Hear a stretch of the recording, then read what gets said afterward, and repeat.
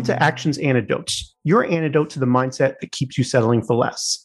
We've had some previous episodes and previous discussions about issues of some divisions and inequities amongst different groups of people within the US, and these definitely apply to other places.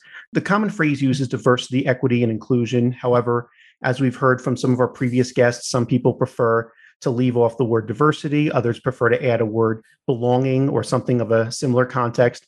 Either way, it's on a lot of people's mind. People want to genuinely feel like they belong and have the opportunity to go for the passions that they have. I don't know all the answers to the questions, but two things are apparent from the conversations I've had as well as the observations I see is that one, the way we've been approaching the subject for the past 20, 50 years has not been working. We are still grappling with a lot of the same issues we had at the beginning of these pursuits, and a lot of people are kind of grumpier about it now.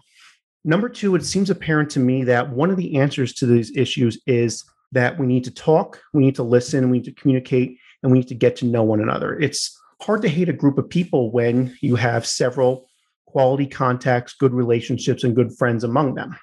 So it's a good idea to get as many perspectives as we possibly can. And here to provide another perspective on the issue, my guest today, James Foy, who is the Hispanics and Tech founder, as well as an advocate for the Hispanic entrepreneurial community. James, welcome to the show. Thank you. It's fantastic to be here. Thank you so much. So let's begin with a little background information for those that may not be aware of. First of all, within Colorado, as well as within the U.S. as a whole, what percentage of the population is Hispanic? I think nationally, Colorado is fairly close to being mirrored. I think Colorado statewide, I saw was 22, but there's always, because of our immigrant community, that's underreported. And I think the country also mirrors that. But let me also bring up a point. Here in Denver, where we met, we're 30%. 30% of Denver. 30% of Denver. Anywhere from 40 to 60% need to get of like the DPS school children.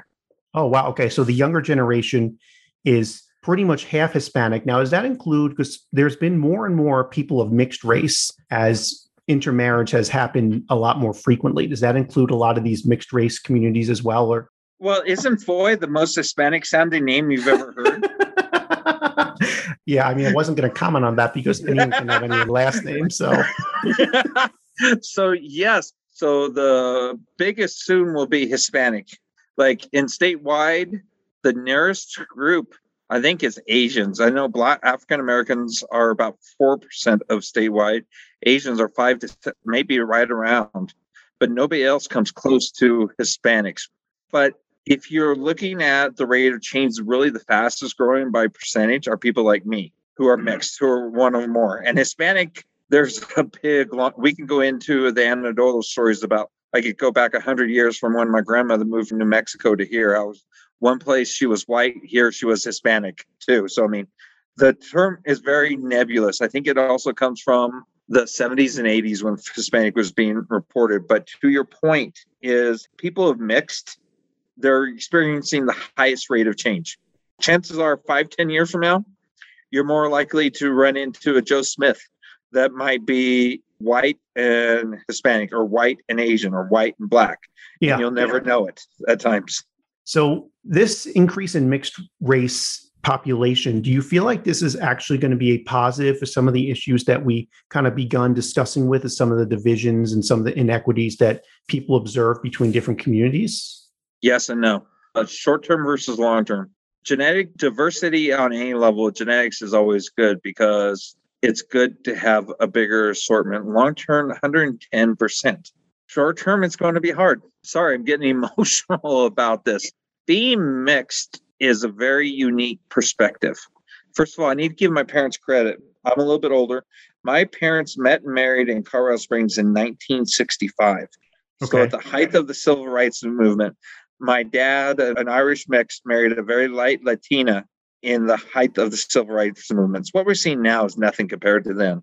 Yeah. So I got to give my parents credit because I lost my father a long time ago. I never got a chance to learn my father's perspective of what it was like to step outside the boxes. I respect my father more than I can really say for that. Mm-hmm. Going back to where we're at right now, everybody I talk to mixed, there's one consistency. And this is not reported in the news. If you're being true to both sides, you can't claim one without the other. I can't claim Irish without claiming Mexican. Mm-hmm. Okay? I can't. What am I dishonoring my father's name? Or will I dishonor the family I actually knew growing up? So it's a delicate dance. Like in my case, I'm never dark enough, but I'm never really white enough for both sides. So in the short term, and our national leaders do us no favors on this, for the short term, it's going to be beyond hard. It's challenging. For people to change, it's it's bloody. And I hate using that term, but it can become that way. Figuratively, hopefully not literally. I've had this conversation 4 times today. Everybody looks at each other and says, yeah, it's tough. And I probably had 1,000+ of these conversations in my life. I kid you not. And I go down and we test it, but there's also a unity that happens. So I mentioned when it's long-term, when it's more shared, even though it's like Asian, Black, and Hispanic is very different, but when you're mixed, there's also different ties that bind. And as the society becomes more mixed, yes, it will be a more common narrative, but it will be a lot of growing pains before then. So we've had a lot of discussions around issues of race, especially starting last summer with some of the racial related protests. One thing I'm wondering is, as we're trying to hear other perspectives, do you feel that the mixed race perspective the voice is being heard, is getting out there? People of mixed race are getting their perspective heard by the general population in this general discussion that we're having right now? No, absolutely not. Because each culture approaches things very differently. Some of the narratives you hear, my culture agrees with, and I guarantee you some of them, they don't. Mm-hmm. The mixed, you're not hearing a lot of things. So a little bit about my background. I'm close to law enforcement. I will not deny it. So I grew up in a very rural redneck town, 40 miles of Kansas, 80 miles from Oklahoma. My family experienced redlining. So redlining happened where there was a line of demarcation. One side was white, the other side was an unwanted minority. At times it was Irish, at times it was Polish. Probably the teens and 20s of the previous century. And later on, it was mainly people of color. So Hispanics, Blacks, Asians. For context of Denver, 5 Points was where some of the redlining happened. The north side is like where it happened. Each culture deals with it differently. When it comes down to mixed, they're not here because since we know what both sides, I'm close to law enforcement. Like I was saying, my great uncle, my first cousin, once removed, was chief of police in my hometown. Oh, wow. This is the early 80s, very redneck, very racist town. His father worked the fields. His great-grandfather came up from Spain and Mexico. His grandmother was very, very dark. For him to be a police officer in that town, you see the hell. Ben was very respected. He worked 50 years in law enforcement. I was brought up differently when it comes down to law enforcement. You talk to them with respect, you know your rights, and you make sure they don't do anything, but you also don't put yourself in a stupid situation. At least for my Hispanic community, maybe not in Generation Z, but I still see in Generation Y and forward, that's a common thing. So yes, it's not being heard. And also there's a lot of things that aren't necessarily in the mainstream media that people just don't get to hear. So sorry, long story, and my ADD kicked in a little bit there, but. Oh, that makes sense. And one thing I wonder is whether or not people are having trouble understanding it, because a lot of people in their head compartmentalize, like this community's here, this community's here, this community's there. And when you start getting people with mixed race, especially as you get a few generations later, it's harder for people to wrap their head around. And I'm not trying to discount people's ability to understand things, but there are some people out there that just want everything to be simple, these 3 clusters, these 4 clusters, right? Very vanilla, to use almost a slang term. Yeah, I mean, let me actually use something else. So my first overseas trip was India for 3 weeks. Being Catholic, I knew the missionaries of charity here. I got to meet Mother Superior. I got told to learn the Indian way. Where I'm going with this is I always could see both sides, but when I learned from a completely different culture to see a different context, it really opened up my mind. Most people in the United States are not forced to do that. We are so insulated. We are so bubbleized. There was a statistic in the Denver Post from like 3 years ago about what groups had the most mixed. Mm-hmm.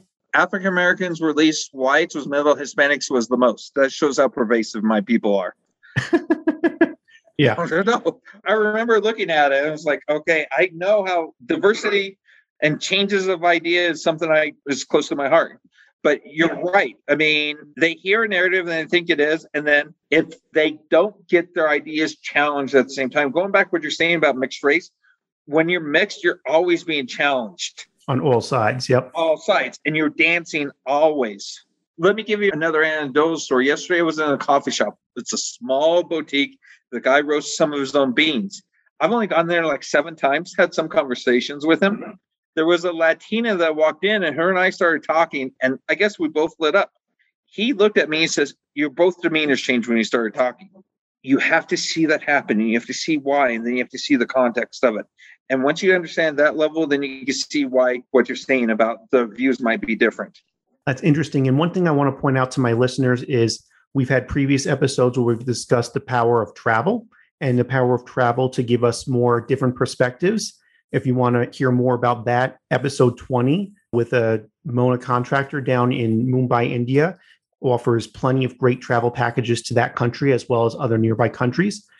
Actually, let me jump in one thing. There's travel, but then there's working in a different culture. Not till you work in a different culture where they don't have to be nice to you till you get it. Because you're not the tourist anymore. They don't see you for money. You have to be part of the machine or not. Big difference. That is a huge difference. And that's what's helped me probably more than anything besides my travel. Travel is important, but working in this culture is worlds apart, figuratively and literally. Very different. Now, you said that the perspectives and the stories of the mixed race community are being underrepresented.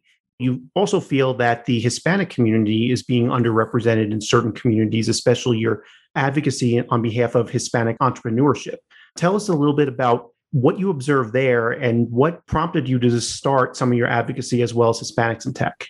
So I go back to a Boulder Startup Week. There was a keynote speaker. He was talking about how diverse was Boulder. Every time I walk in the room, yes, I'm very Anglo-facing, but I always look for the communities of color because, again, going back to where my demeanor changed in the previous conversation, I looked around the room and I went, oh, here I am again. There's no other Hispanic. It's like, I may not stand out like a sore thumb, but I know I stand out like a sore thumb. Just for context, what year was this for Boulder Startup Week? 13 to 15. So mid-2010, so just recently, half a dozen years ago. Okay. Yeah, if not a little bit sooner. So I challenged him. This was one of the founders of Boulder Startup Week. He says, we have Hispanics in Boulder, and they're in Longmont. Longmont at the time was a very, very agricultural community. I never want to see that person again. And I'm holding back my true language. You'll never put my people in the fields. That was segregation and everything. And even though I didn't work the fields, my grandfather made sure I knew where the fields were, where we were. My grandfather drove concrete trucks and he drove the school bus. I rode with the immigrant kids in the summer whose parents, and they were working the fields. That story is very close to me. So that being said, it upset me. It still upsets me 8 years later with a very much passion. You will never relegate my people to that. If you think you do, we're going to have fun.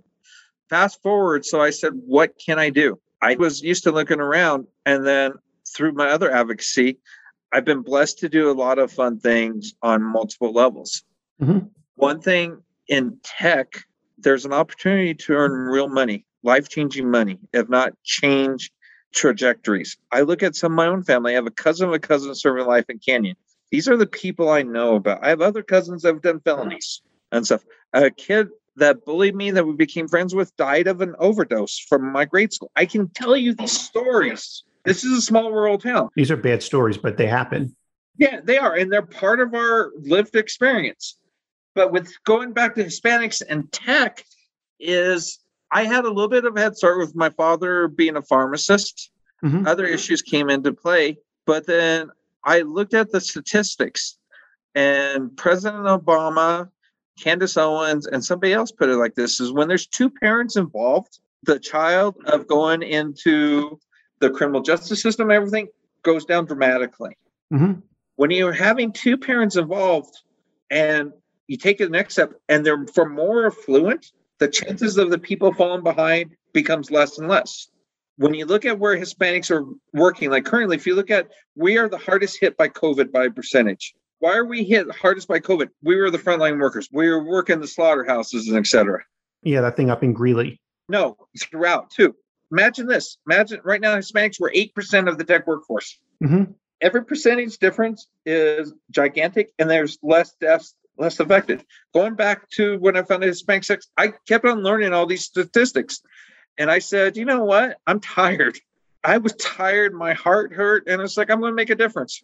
It took about 3 years. I got thrown underneath the bus. And I kept on grinding. And I developed good relationships and partnerships. And I founded Hispanics Tech.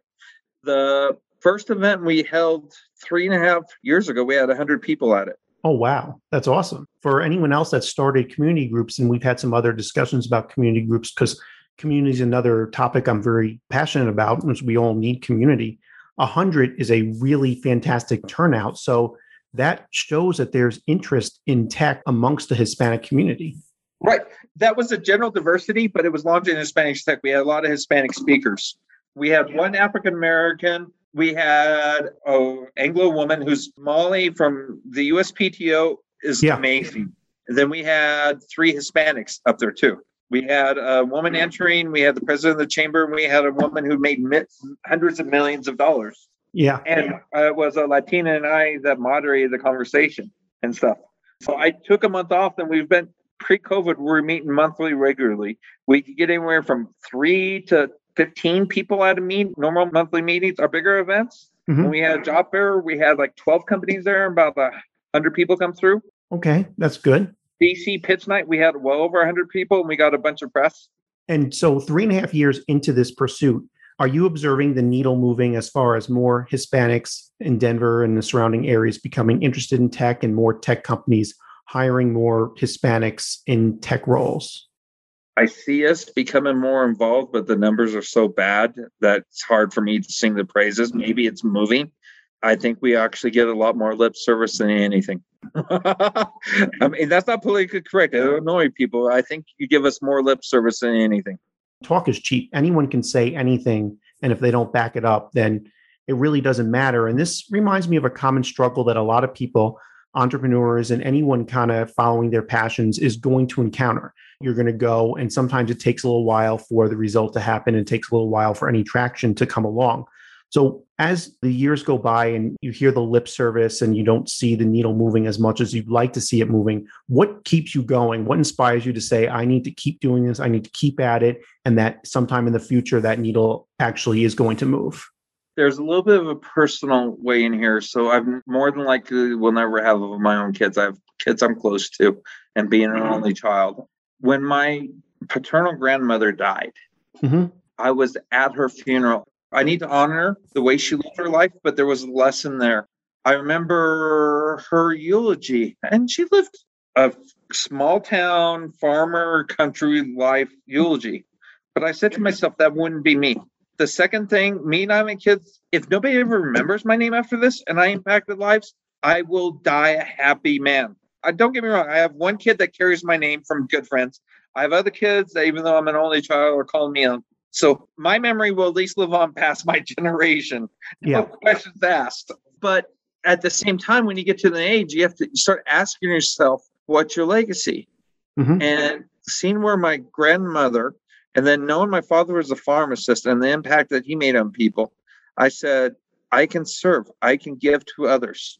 I'm not perfect at this. I try to make it less than myself. What keeps my fire going is my late grandma Franco, my Santa. And my voice is breaking right now because I'm a good Mexican man. I will always cry over her. I know through many conversations, I know what she valued the community. I know what she did right in the community. If there's a gift I can give to honor my grandmother, is to serve. So, yeah, I mean, I'm tearing up when I say it. So as I think that's a common pursuit amongst a lot of people who are following their passions. And first of all, a lot of people discover their passions is a common story through this question, what's my legacy? What do I really want to leave in the world? And I hear that question come about a lot when people are stuck in ruts. And it's like, okay, I'm not really feeling what I'm doing. I'm kind of lost a little bit. And you'll say to yourself, okay, think 40, 50, 70, however many years you think you have left into the future. And what do I want my legacy to be? And I'm glad that you know it now. And also, I think that call to service is quite commonly a motivation for a lot of people. And obviously, you're looking at your community, and it sounds like both jobs in tech as well as entrepreneurship to be kind of a greater part of the future of that community. Well, it's also there's daily reminders. So when you see a Mexican or Hispanic kid and you see the family and you can step outside, whether you know the family or not, you could say, the work I'm doing might give that kid more chances than so many of my own family had.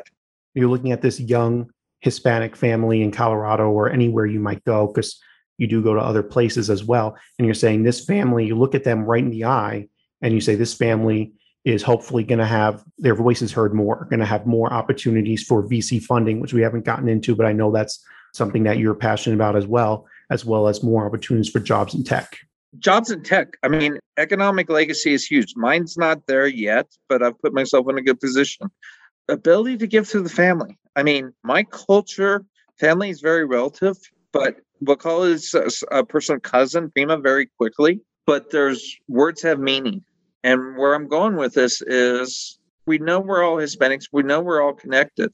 And the future's going to get us sooner or later. I mean, that's a proverbial saying. Yep. But it's like, what can we do now to give others an opportunity we didn't? And also the people who helped put us here, how can we honor them? I mean, there's a give to get in this community overall.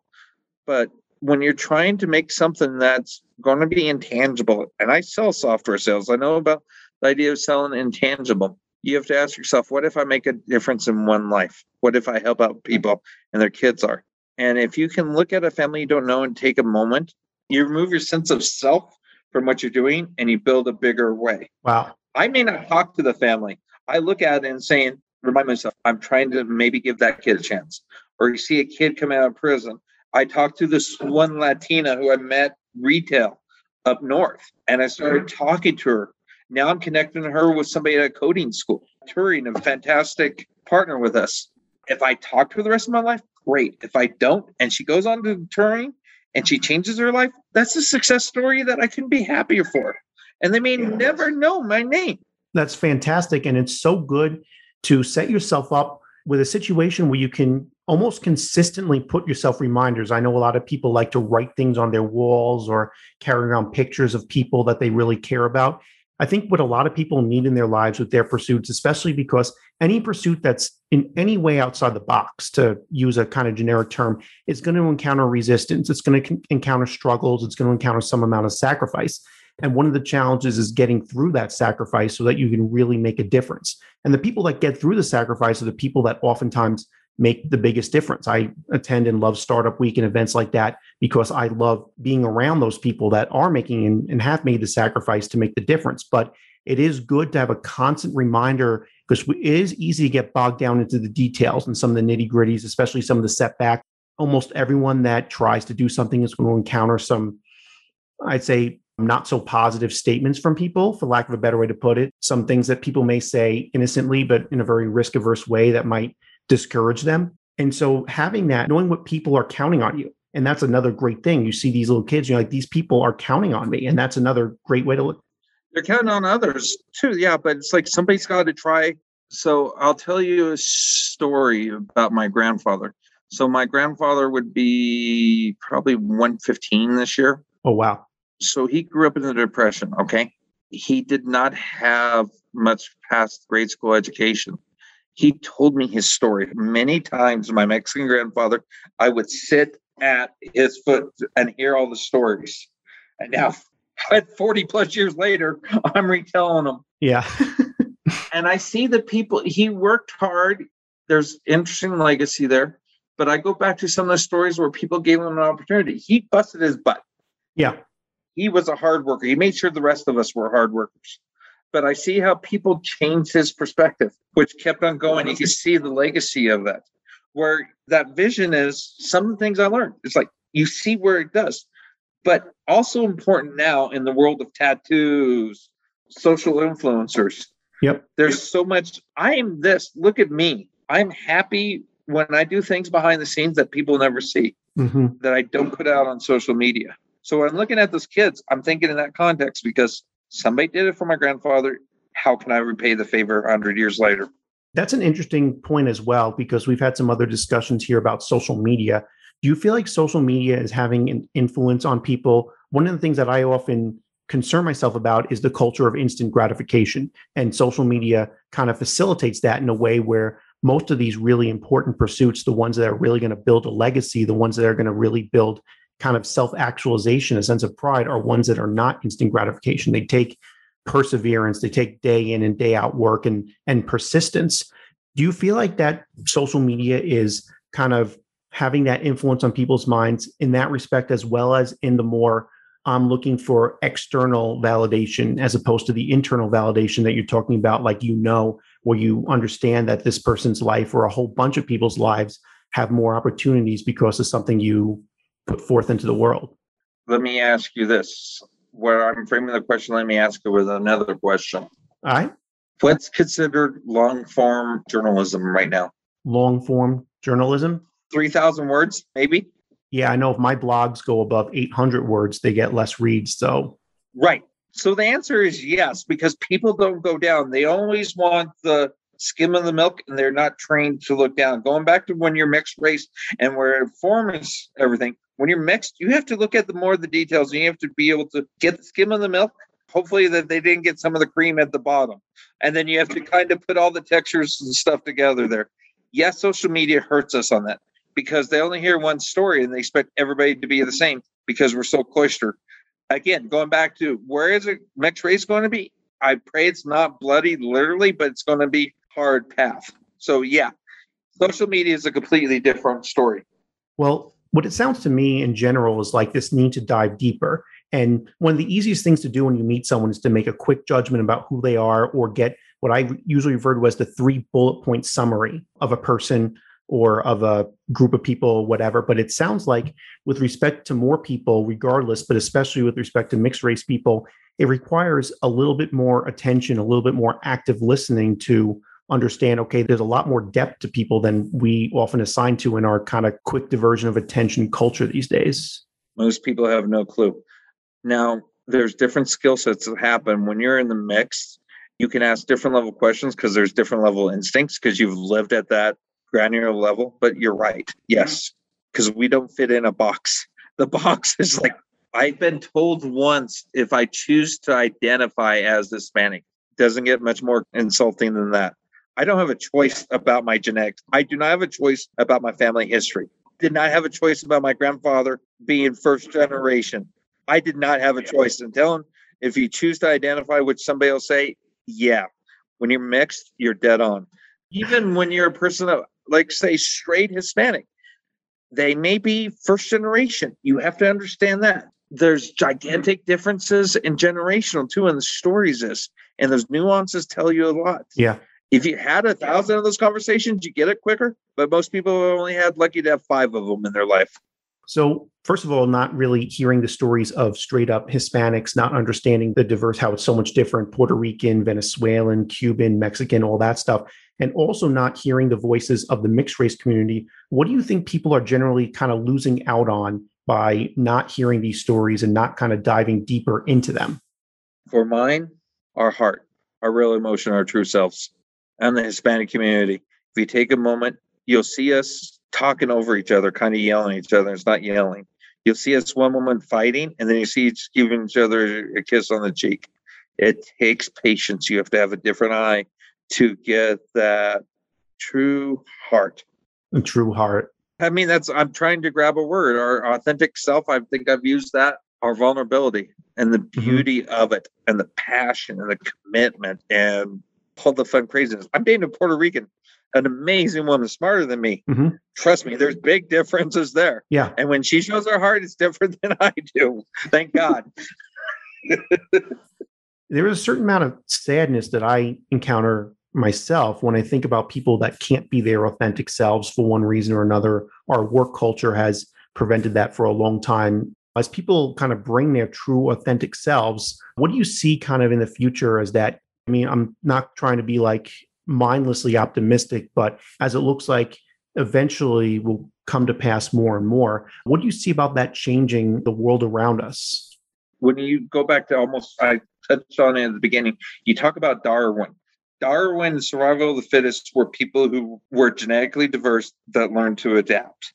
Right now, in some ways, we're getting more genetically diverse, but we're less diverse because we're so polarized. We are so siloed. Where we're getting for, I'll say we got more creativity. We'll have more ingenuity. We'll have art. And I struggle with this because I always want to be pure. I always want the cultures to be, but our perspectives will change. We'll have to learn more about others' history. So it's almost Darwinism in the best form, but I'm also scared about some things that I'm afraid we'll lose some of our authentic history too. So it's double-edged. In the ideal form, I'll tell you, the food will get better. Because like a good friend of mine wrote a James Beard Award-winning cookbook called The History of Soul Food. It talks about the influence of the slave diaspora on the food we eat. I think I've seen him speak somewhere, but yeah. And if you look at, I mentioned in the book, so when I've cooked with him multiple times. And when you look at that, I think the thing that's so interesting is you can see some of the foods that the slaves brought with them of how it's been integrated from anywhere from Chile up to here in Colorado. You see the influence. Mm-hmm. The same goes as we become more ethnically diverse. Food is kind of a microcosm of where everything's going to go. So all those fusion restaurants that we see popping up is kind of a predecessor. It's how our culture will be. Hopefully we won't lose the authentic, because there always will be Mexican. There always should be truly Peruvian, where some of us walk in and says, this is a poser.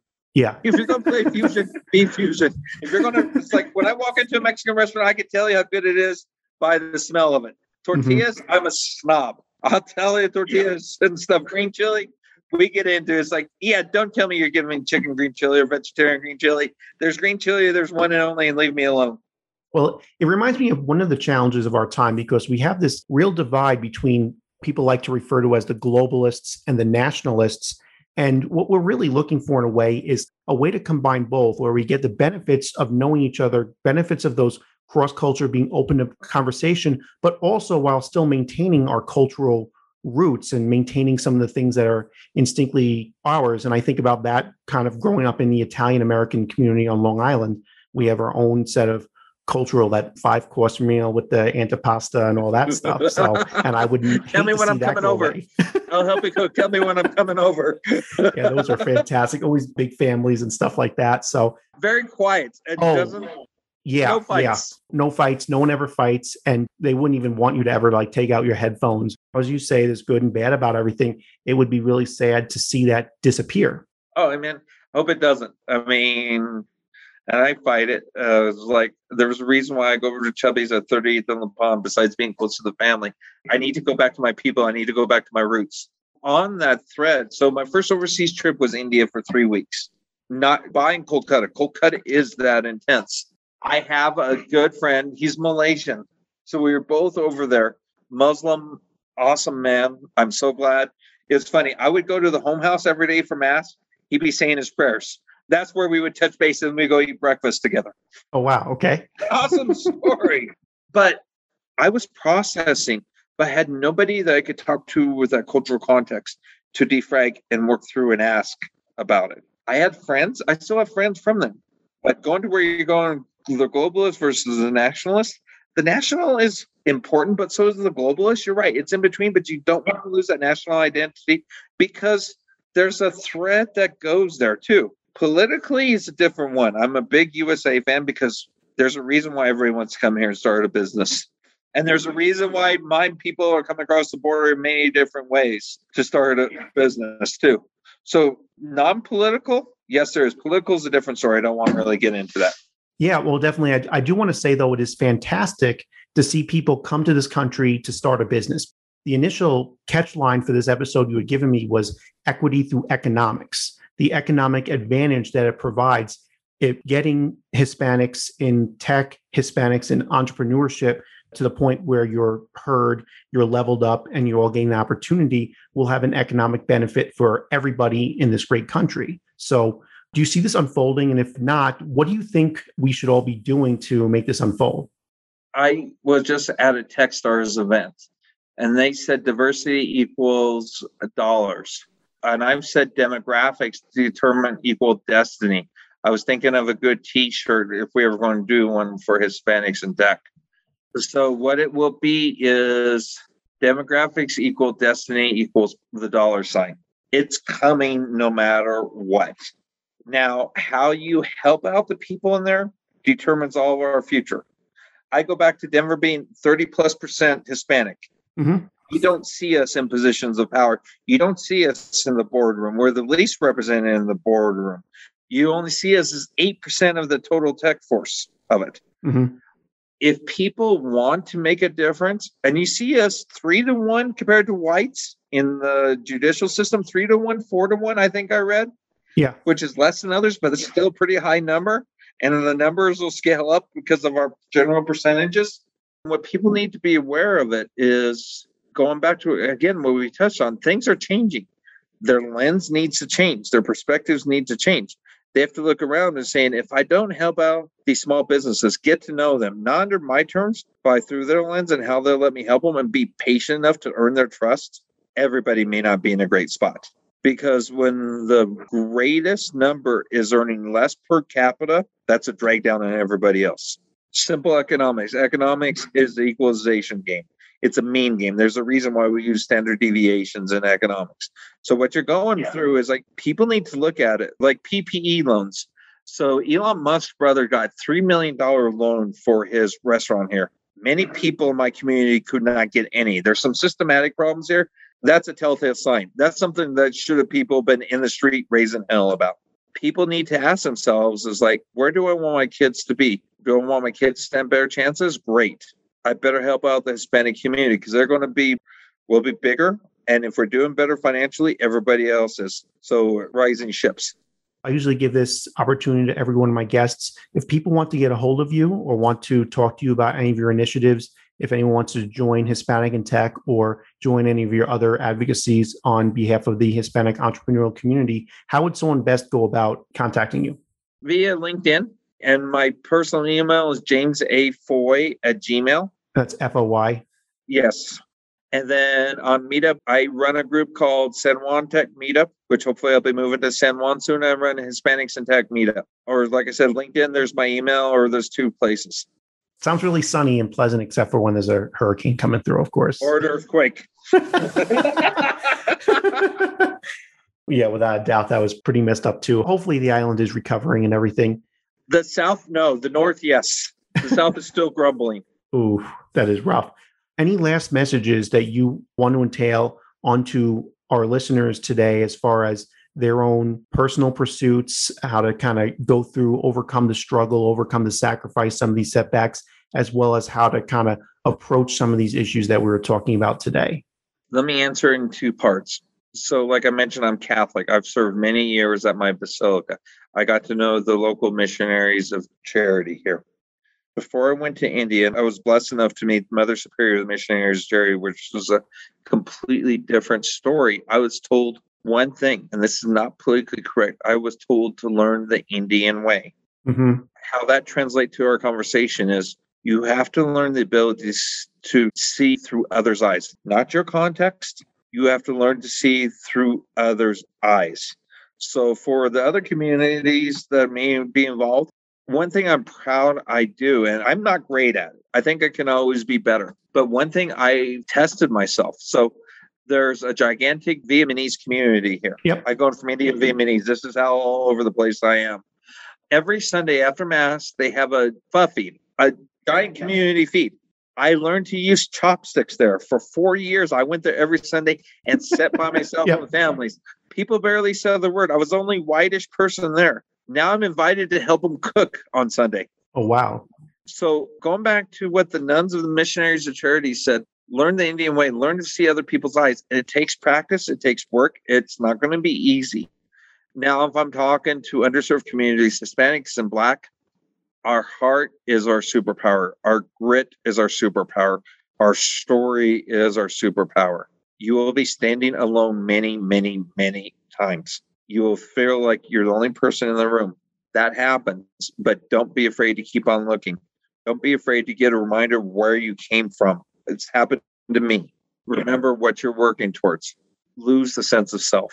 too. Realizing what you're doing is making a difference to other people that helps you keep the fire going. That is an amazing message. Hopefully we can all take it into our pursuits, and hopefully we can all bring our pursuits to fruition through the hard work and grit that it's inevitably going to take. Whoever you are out there, whatever your pursuit is, whatever has ignited your passions. James, thank you so much for joining us today on Actions Antidotes and sharing your story from your perspective with everyone, as well as some encouragement for everyone listening. And those listening, tune in again for more Actions Antidotes episodes, where we'll be talking with more people with interesting stories, interesting pursuits that are making a difference in the world. Thank you. Thank you.